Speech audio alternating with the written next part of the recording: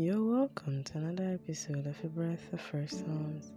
Sit back, relax, taking a breath of fresh psalms unto God. This episode is taken from the book of Judges chapter 6 verse 11, which says, "And there came an angel of the Lord and sat under an oak which was in Ophrah, that pertained unto Joash the Abiezrite, and his son Gideon threshed wheat by the winepress to hide it from the Midianites."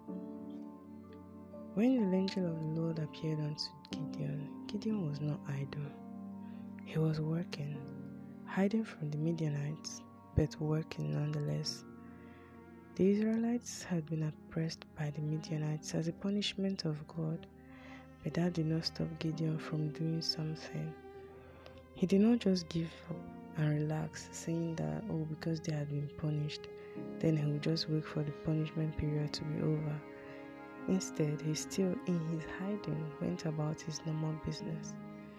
The fact that we might be in our hiding or in incubation does not mean that we should not have something to do. We are not to remain idle during our incubation period. Who knows?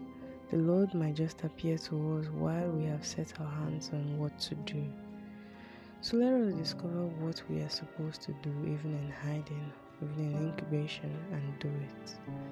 Amen. To all my new and returning listeners, thank you for listening. As you're touched and refreshed, consider sharing to others to make sure they are refreshed too. I'm still your host, Grace James. Also remember to always take in a breath of fresh psalms.